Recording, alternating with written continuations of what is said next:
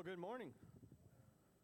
So I want you to keep in mind what it is that we just took part in throughout this message, because it kind of hinges on remembering the sacrifice that Jesus made for us. But I want to open up by asking you a question. What is the most valuable thing that you own? Now, you might define value in a different way. Maybe to you, the most valuable thing that you own is what has the highest price tag on it. So maybe it's a vehicle, maybe it's a house, maybe it's something like that. Maybe you place value on something that is priceless.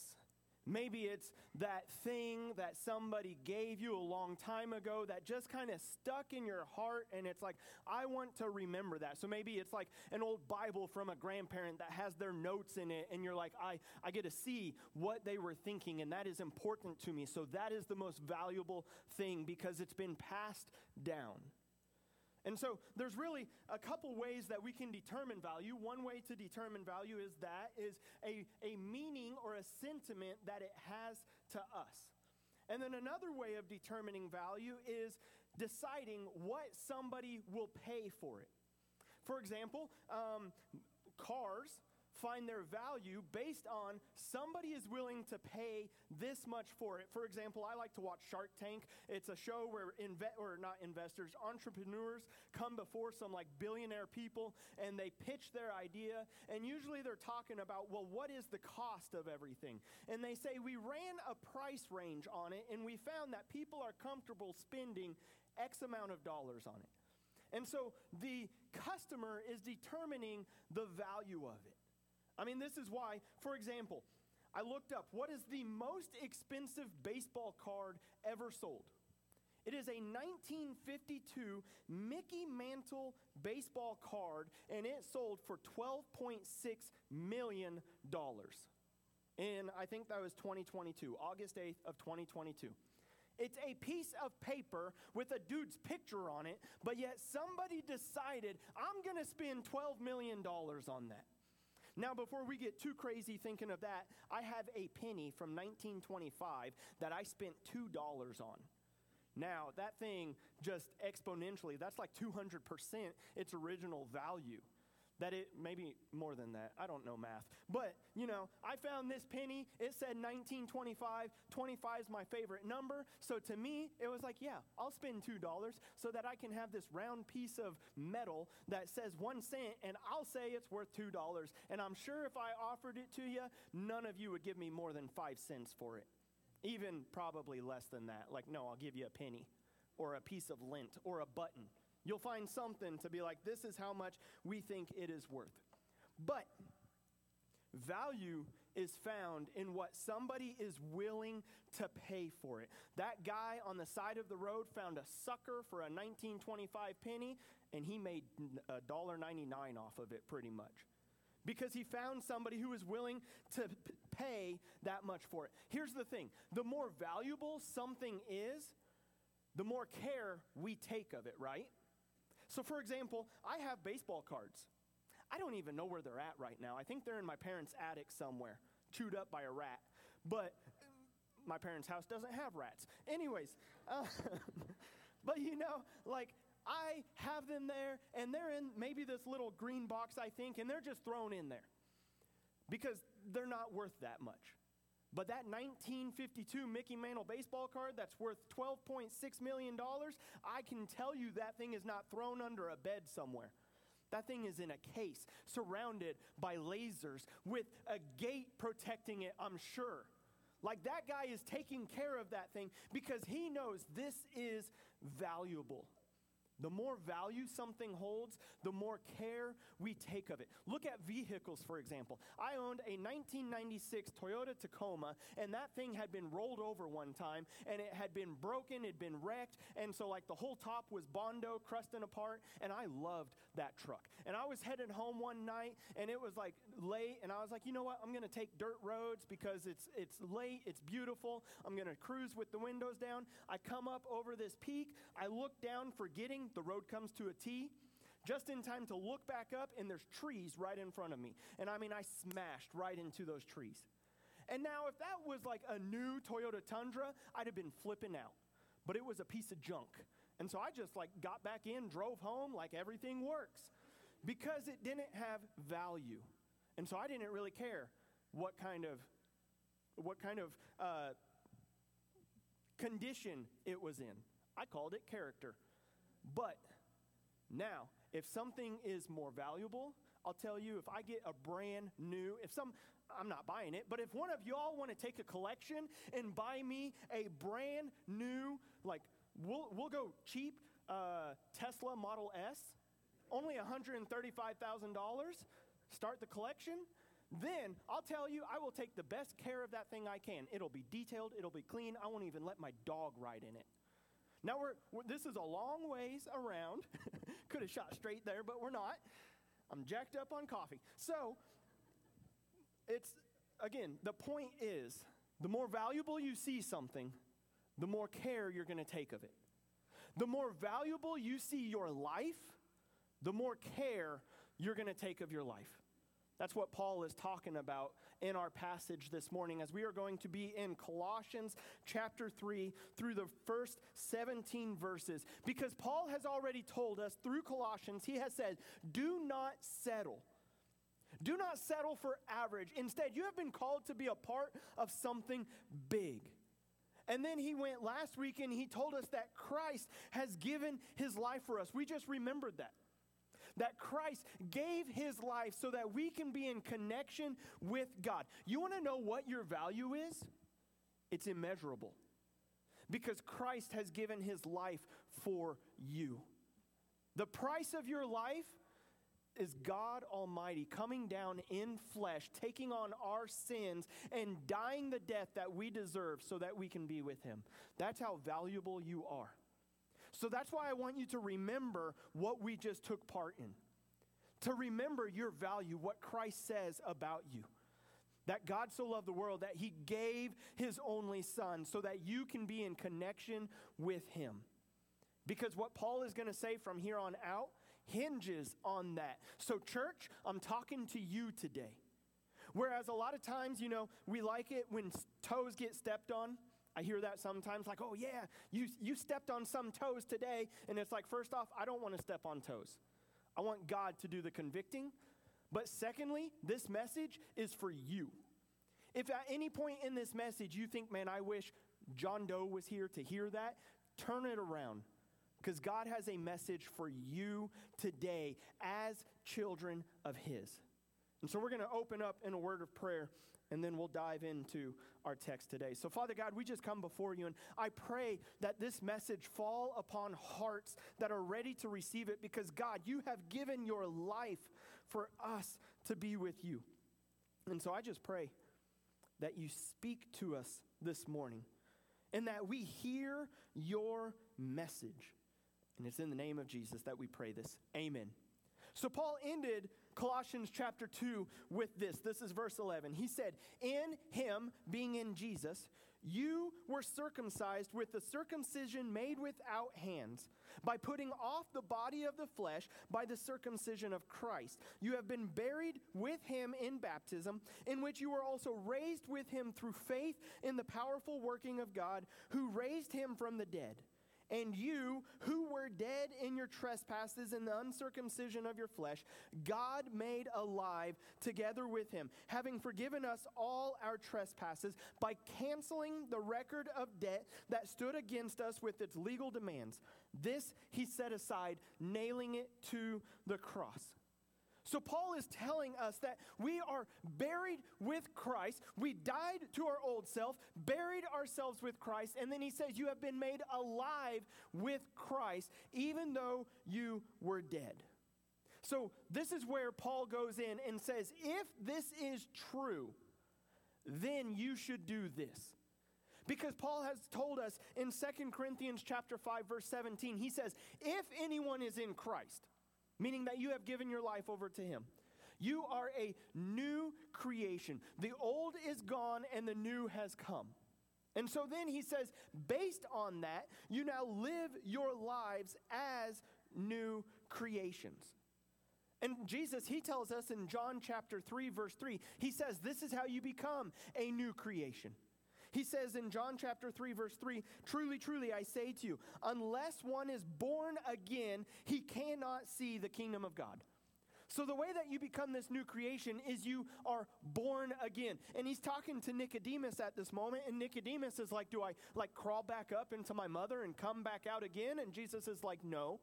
Unless you are born of the Spirit and of water, you cannot see the kingdom of heaven. In which Paul just told us we have been circumcised in a circumcision that is not made in the flesh. Because the Jews used to think that the way you become a child of God is by getting a little surgical procedure happen, and then suddenly you are a child of God. And Jesus, through Paul, is saying it's more than that. It's not just the removal of flesh, it's the removal of a broken heart. It's the removal of, as Jeremiah tells us, a heart of stone, and he's giving us a heart of flesh.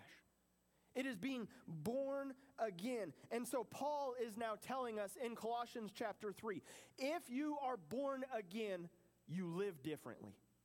You live your life based on that. Colossians chapter 3, he says, if then you have been raised with Christ, you are a new creation. He says, seek the things that are above, where Christ is, seated at the right hand of God. Set your mind on things that are above, not on things that are of earth. You see, so often Paul is talking to us about the struggle that we have with the flesh. And really, he just narrowed it down. I'm not fighting my actual flesh and blood. I'm not fighting against my beating heart. What I'm fighting against is what goes on between my ears. Paul tells us in Galatians, he tells us in Ephesians, he says, we do not wrestle against flesh and blood, but against the principalities of this dark world. In which most of that, James tells us that when we sin, it's not even really because Satan is tempting us, it's because of my own selfish desires. That I see something and I'm not willing to wrap my mind around what God says is true. That's why Paul in Romans chapter 12 tells us that we are not to be conformed to this world, but instead we are to be transformed by the renewing of our mind. It starts here. That first off, what I have to do is I have to have a change in thought. So that when Christ comes into my life and convicts me, I change the way that I think about things. I change the way that I think about the sins of my past. That I no longer think, hey, these are still acceptable, but instead I fight against them. I go to war every day against the thoughts of my mind. Paul says this in 2 Corinthians chapter 10, verse 4. He says, the weapons of our warfare, they're not of the flesh, but have divine power to destroy strongholds. And then he says, we destroy arguments and every lofty opinion raised against the knowledge of God. We take captive every thought to obey Christ. He's saying that what we do is we take our thoughts captive and we set our minds on the things that are above. We set our minds on Christ, on His will, on the way that He calls us to live our lives. Because honestly, too often, whenever I get caught in those dark moments, is because I'm not controlling my thoughts. It's because I'm not taking them captive. Instead, I'm allowing my mind to wander, and it goes darker and darker and darker until finally I have to snap out of it and be like, how did I get here? It's because I allowed this thought to wander, and I did not control it. An ancient philosopher, he said it this way. He said, watch your thoughts, they become words. Watch your words, they become actions. Watch your actions, they become habits. Watch your habits, they become character. So it all starts in the way that we think. Proverbs tells us in Proverbs chapter 4, verse 23, keep your heart with all vigilance, for from it flow the springs of life. And that's not talking about my physical beating heart, but it's talking about my inner being, which contrives everything that I am, including my thoughts. And it starts in, what is it that you're dwelling upon? If you have been raised again in Christ, Paul says, set your mind on things that are above, not on the things of this world. Set your mind on Christ. And so that's what we do. We guard our heart by focusing on the things that we think about. Because Paul tells us in Philippians chapter 4, he says, brothers, whatever is true, whatever is honorable, whatever is just, whatever is pure, whatever is lovely, whatever is commendable, if there is any excellence, if there is anything worthy of praise, think about these things. The way that you control your thoughts directs the way that you live your life, and it affects your attitude. I mean, in the athletic realm, I like sports. And so in the athletic realm, you can tell almost when you have somebody beat by the way that their head goes. Say they're playing basketball and they airball a shot, and you can tell, oh man, we're in their head, because their head drops and they lose morale from there on out. Whereas if you can, as a coach, get them to overcome that thought, to keep thinking positive things, hey, you are better than that last shot, then you can keep them in the game. The same way with the spiritual battle. If what Satan can do, because he sets up snares, if he can get us to start dwelling in our own thoughts negatively, he can control our attitude. And if he can control our attitude, he's going to control the way we live our life. And then we're going to start thinking those thoughts that we talked about last week. Did God really mean that? Can God really love me because I'm a woe is me, miserable person? Which is true when you're not under Christ. But the promise that Paul just told us in 2 Corinthians 5 is, if you're in Christ, you are now a new creation. The old is gone, the new has come. So as that new creation, you dwell on the things that are of Christ. You put your mind on the things that are above, where Christ is. This is our passage, Colossians 3:1, where Christ is seated at the right hand of God. You set your minds on things that are above, not on things of this earth. And so all of that comes. It starts with God doing the work in our heart. Because so many times people have thought, well, I'm just going to will it into fruition. And it's like that can get you only so far.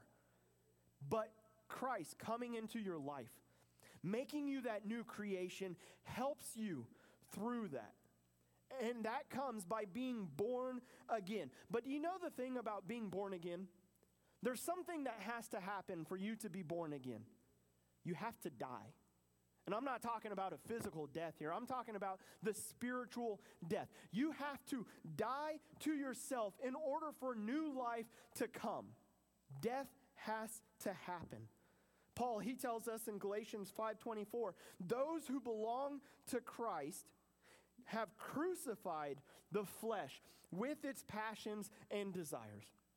So to be in Christ means that I am dying to myself. That's what Paul told us, that we have been buried with Christ. Burial happens when death occurs. So we die to our old self, we're buried with Christ, and then when we come up, symbolized in our baptism, we're going down, dying to ourselves, we're being buried with Christ, and then we come up as new creations. Let me tell you, if nothing has happened in your heart, all you've done is taken a bath. That has to happen internally, and then we represent it through the baptism. Paul tells us in Ephesians 2, he says, you were dead in the trespasses and sins in which you once walked. You were following the course of this world. You were following the prince of the power of the air, the spirit that is now at work in the sons of disobedience, among whom we all once lived in the passions of our flesh. We carried out the desires of the body and the mind, and we were by nature children of wrath like the rest of mankind. We weren't controlling our thoughts. We were letting our thoughts just blindly lead us. We were slaves to our thoughts, slaves to our bodies. Because if I don't control my mind, my body's going to do what it wants. And so when I crave something, I'm just going to freely do that. Because I'm not winning the battle in my mind. And so we control that. We die to our old self. Because here's the mantra of the satanic church. If it feels good, do it. In whatever sense. If it feels good, just go ahead and do it. Do it how you want, when you want, with who you want, and there's no consequences for it. That is the mantra of the satanic church. But as Christ followers, We are called to live in a new life. That we die to our old way of life and we have been raised new in Christ. And Paul, he goes on to say this in verse 5. He says, put to death, therefore, what is earthly in you: sexual immorality, impurity, passion, evil desire, and covetousness, which is idolatry. On account of these, the wrath of God is coming. In these you too once walked, when you were living in them. But now you must put them all away: anger, wrath, malice, slander, and obscene talk from your mouth. Do not lie to one another, seeing that you have put off the old self with its practices, and have put on the new self, in which is being renewed in knowledge after the image of its creator. Here there is not Greek and Jew, circumcised and uncircumcised, barbarian, Scythian, slave, free, but Christ is all and in all. Every single day, we're taking those things and we're saying, I am not going to be controlled by those. I am going to wage war against them. Instead, we deny our bodies the desires that they have, because our bodies are still going to have that desire. We're still going to be tempted to lust. We're still going to be tempted to lie. We're still going to be tempted to be controlled by our natural desires, but we die to them and we kill them daily. We don't conform to this world, but we are transformed by the renewing of our mind. And it's actively doing that. The thing is that if we don't put those things to death daily, if we don't say, I'm denying myself that and I'm going to dwell on the things of Christ, they control us. That's why so many times I'm cruising down the road and it's just like, how did my mind get to this spot? Because I was not actively waging war against it. And so we're called to daily fight against it. This means that we no longer live according to the flesh. That's the way the world lives. The world is, if you're not serving God, you're serving Satan. So the world is living according to the lie of, if it feels good, do it. Christians are not to live that way. Christians are not to walk in sin. Now, hear me out on this. There is a difference between walking in sin and struggling with sin. There is a difference between practicing sin and having those temptations and falling short. Because Romans tells us everyone's fallen short. Paul even tells us after he has been saved that he still struggles in Romans chapter 7 with the things he doesn't want to do. And so I'm not saying that, like, from this moment on, you better be perfect, because I'm not perfect still. I struggle with things. But the believer should not walk in sin, should not practice sin. John, he tells us in 1 John chapter 6, or there's not 6 chapters, 1 John chapter 1, verse 6. If we say we have fellowship with God while we walk in darkness, we lie and do not practice the truth. But if we walk in the light as he is in the light, we have fellowship with one another, and the blood of Jesus, his son, cleanses us from all sin. If we say we do not have sin, we deceive ourselves and the truth is not in us. But if we confess our sins, he is faithful and just to forgive us our sins and cleanse us from all unrighteousness. If we say we have not sinned, we make him a liar and his word is not in us. So John is telling us we're still going to sin. To say that we don't have sin makes us a liar. But he says we confess our sin. And to confess is not this trivialized thing where we just say, hey, this week I lied. Don't hold me accountable.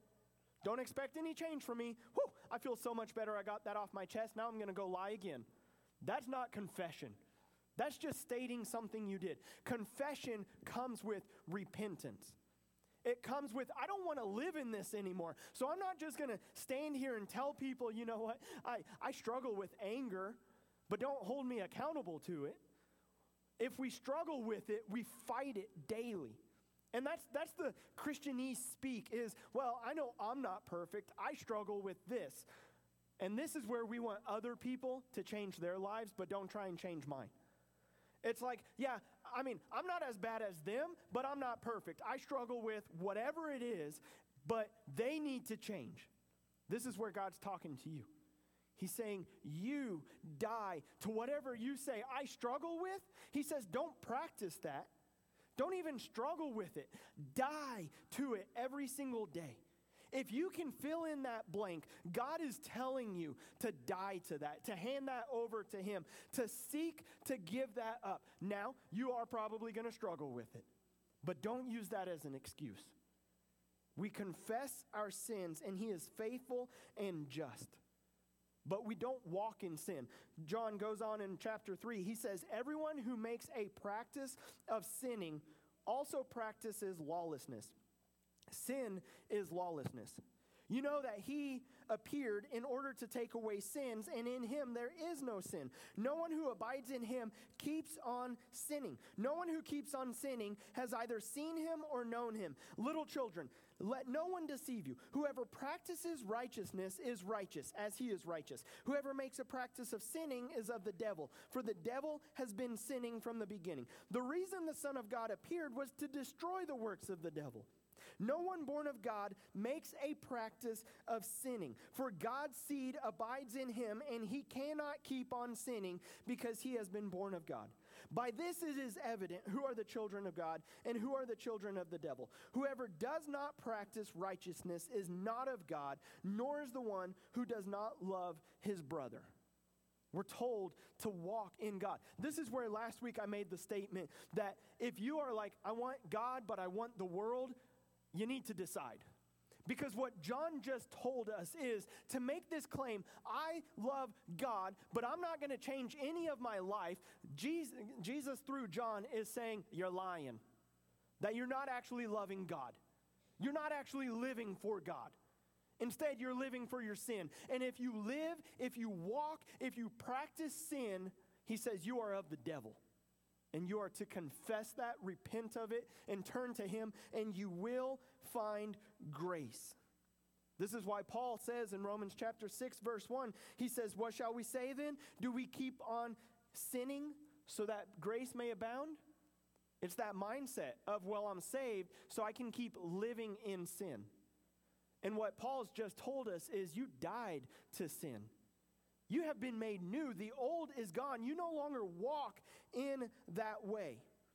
And notice what Paul said in verse 6 of Colossians chapter 3. He said, on account of these, the wrath of God is being poured out. So here we are, where we have, I love God. I love what Jesus just did for me. Thank you, Jesus, for dying on the cross for me. I'm going to keep living in my sin. I'm going to be comfortable in this world. And Paul is saying the wrath of God is poured out because of that. Now here's the thing that I find really interesting, and it's been in the news a lot lately, and it kind of breaks my heart.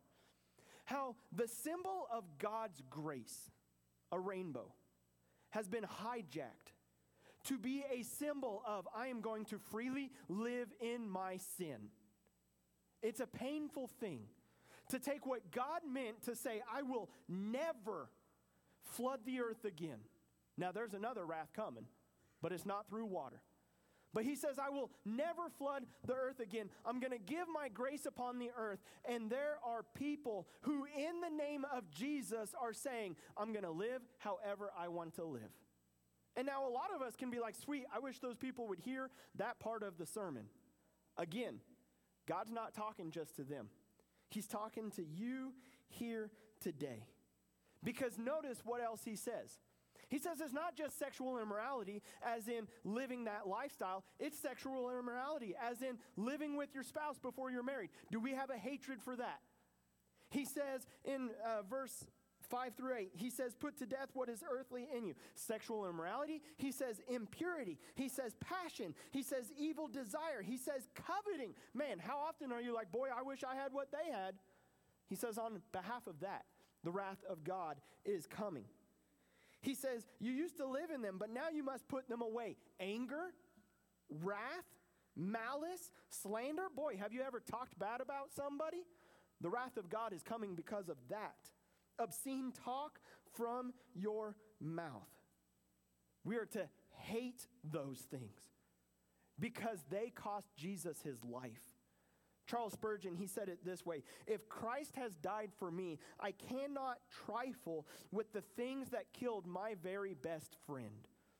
If Christ has died for these things, how can I continue after claiming Christ, walk in them?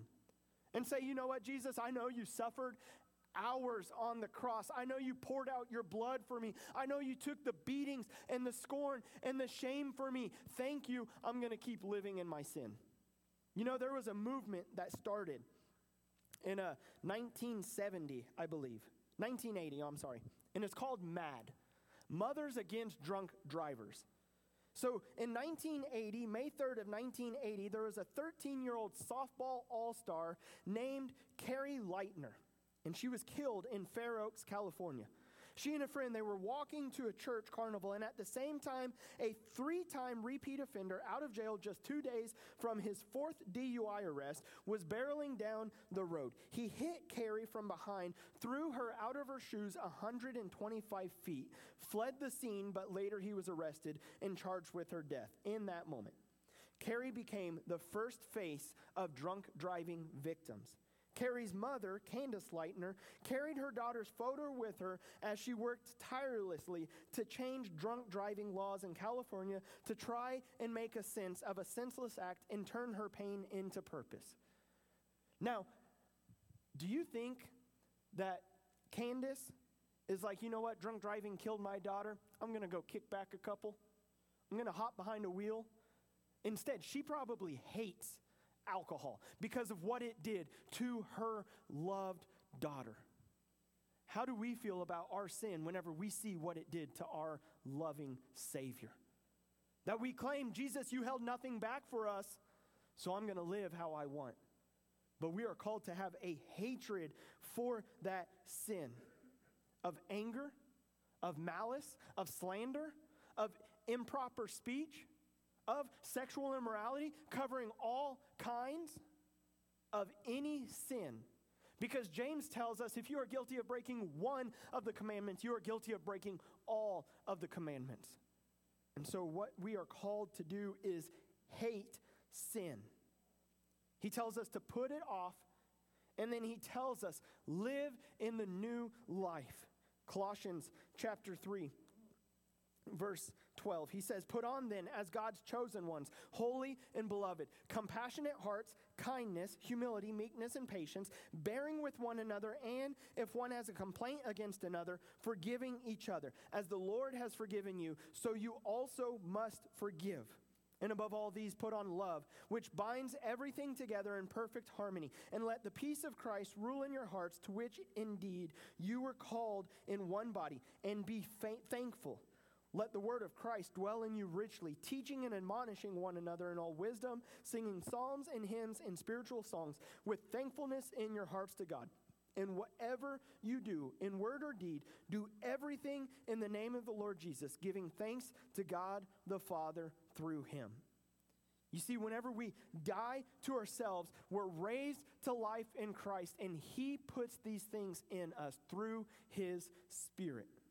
Galatians chapter 5 tells us, he says, walk by the Spirit, and you will not gratify the desires of the flesh. The desires of the flesh are against the Spirit, and the desires of the Spirit are against the flesh. For these are opposed to each other to keep you from doing the things you want to do. But if you're led by the Spirit, you are not under the law. Now the works of the flesh are evident: sexual immorality, impurity, sensuality, idolatry, sorcery, enmity, strife, jealousy, fits of anger, rivalries, dissensions, divisions, envy, drunkenness, orgies, and things like these. He says, I warn you, as I warned you before, that those who do such things will not inherit the kingdom of God. But the fruit of the Spirit is love, joy, peace, patience, kindness, goodness, faithfulness, gentleness, self-control. Against such things there is no law. And those who belong to Christ Jesus have crucified the flesh with its passionate desires. So here's the thing. You're saved by grace through faith alone. Ephesians chapter 2, verse 8 tells us that. But, as James tells us, a faith without works is dead. I saw a little meme the other day and it cracked me up. If you're familiar with the Lord of the Rings trilogy, it's about like they're these little hobbits and they got to go destroy this ring. And the main one, Frodo, is leaving and he's trying to leave his best friend, Samwise Gamgee, behind. And he says, I got to go. And Samwise says, but I'm coming with you. And this meme was talking about we are saved by grace alone. And then Samwise, trying to come after him, said, works. And he was like, but I'm coming with you. Because I know it's a whole lot funnier if you actually saw it. But that's the way it is. It's like, hey, I'm saved by grace alone through my faith, but works are coming along. Because when I'm saved, I bear fruit, the fruit of the Spirit, and it comes along with me.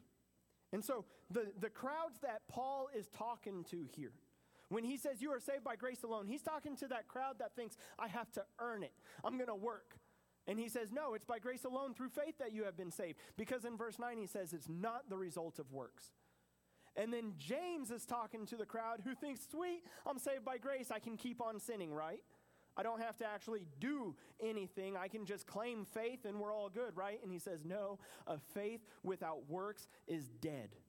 You're saved by grace through faith, but your faith produces works. You're saved by grace alone, but a saving grace and a saving faith is never alone. Martin Luther said that. And so Paul wraps up how we should live in verse 17. He says here, we're going to bind this all together for you. Whatever you do, in word or deed, do everything in the name of the Lord Jesus, giving thanks to God the Father through him. Jesus says, the way that you do this is everything you do, you live for God. He calls us to be set apart, to live our lives for him, and to give him all the glory. That's how we do that. We die to our old self, and then it's like, all right, what do I do now? Everything you do, through your word, through your actions, you do it for the glory of God. You die to your sins, and you're raised new in Christ. And the reason that we do this, the question might be, but why? If I'm saved, why would I do that? Because when you see the value of something, you take care of it a whole lot more. When you see the value of your life, you live it so much more for God. When you see that God did not spare his own son, but gave him up for us all, you live your life for him. Paul told us in Colossians 2, you were dead in your trespasses, in the uncircumcision of your flesh. God made alive together with him, having forgiven us all our trespasses by canceling the record of debt that stood against us with its legal demands. This he set aside by nailing it to the cross. He took our sins and he nailed them to the cross.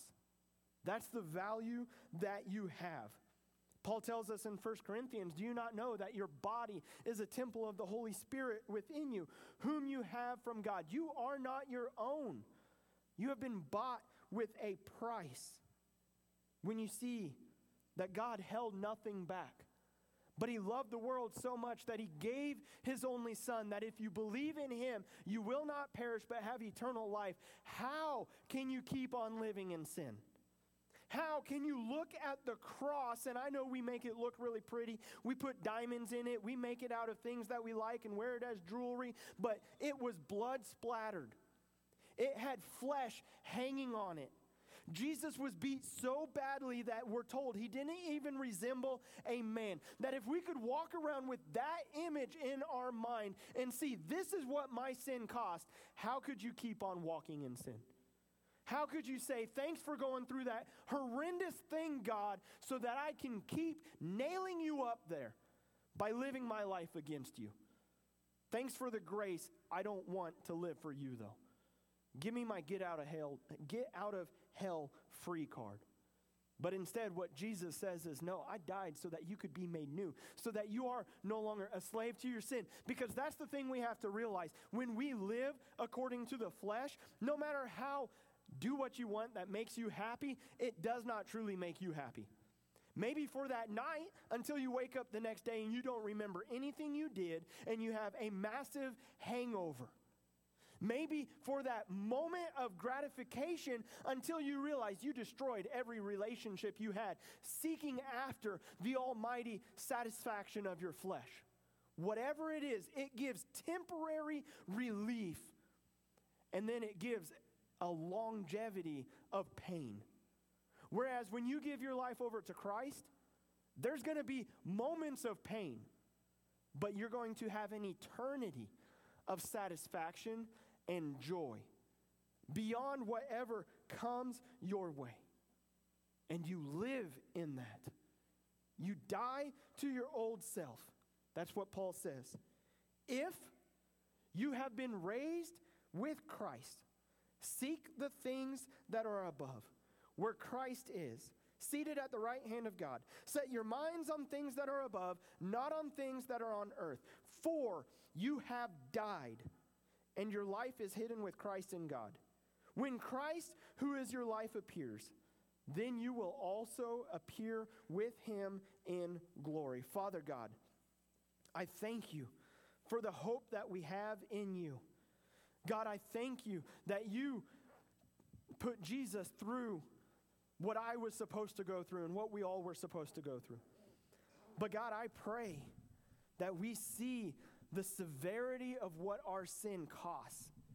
And God, that it makes us hate our sin, that we set our lives apart for you. And so God, I pray for your children who are hearing my voice right now, that if there be anything in our life that we are accepting as sin, God, help us have just that taste of bitterness in our mouths towards it, and that we die to ourselves so that we can live for you. And God, if there be anybody here who is living according to the flesh, who is just, as Paul said, carrying out the desires of the mind, carrying out the desires of the body, and is by nature a child of wrath, let them see that you came to make them new. That all they have to do is give their life over to you, surrender it to you, and God, you do the work in their heart. So God, whatever it is that you're working on the people, help us not conform to the pattern of this world, but be transformed by the renewing of our minds so that we can live for you in everything we do. It's in Jesus' name we pray this. Amen.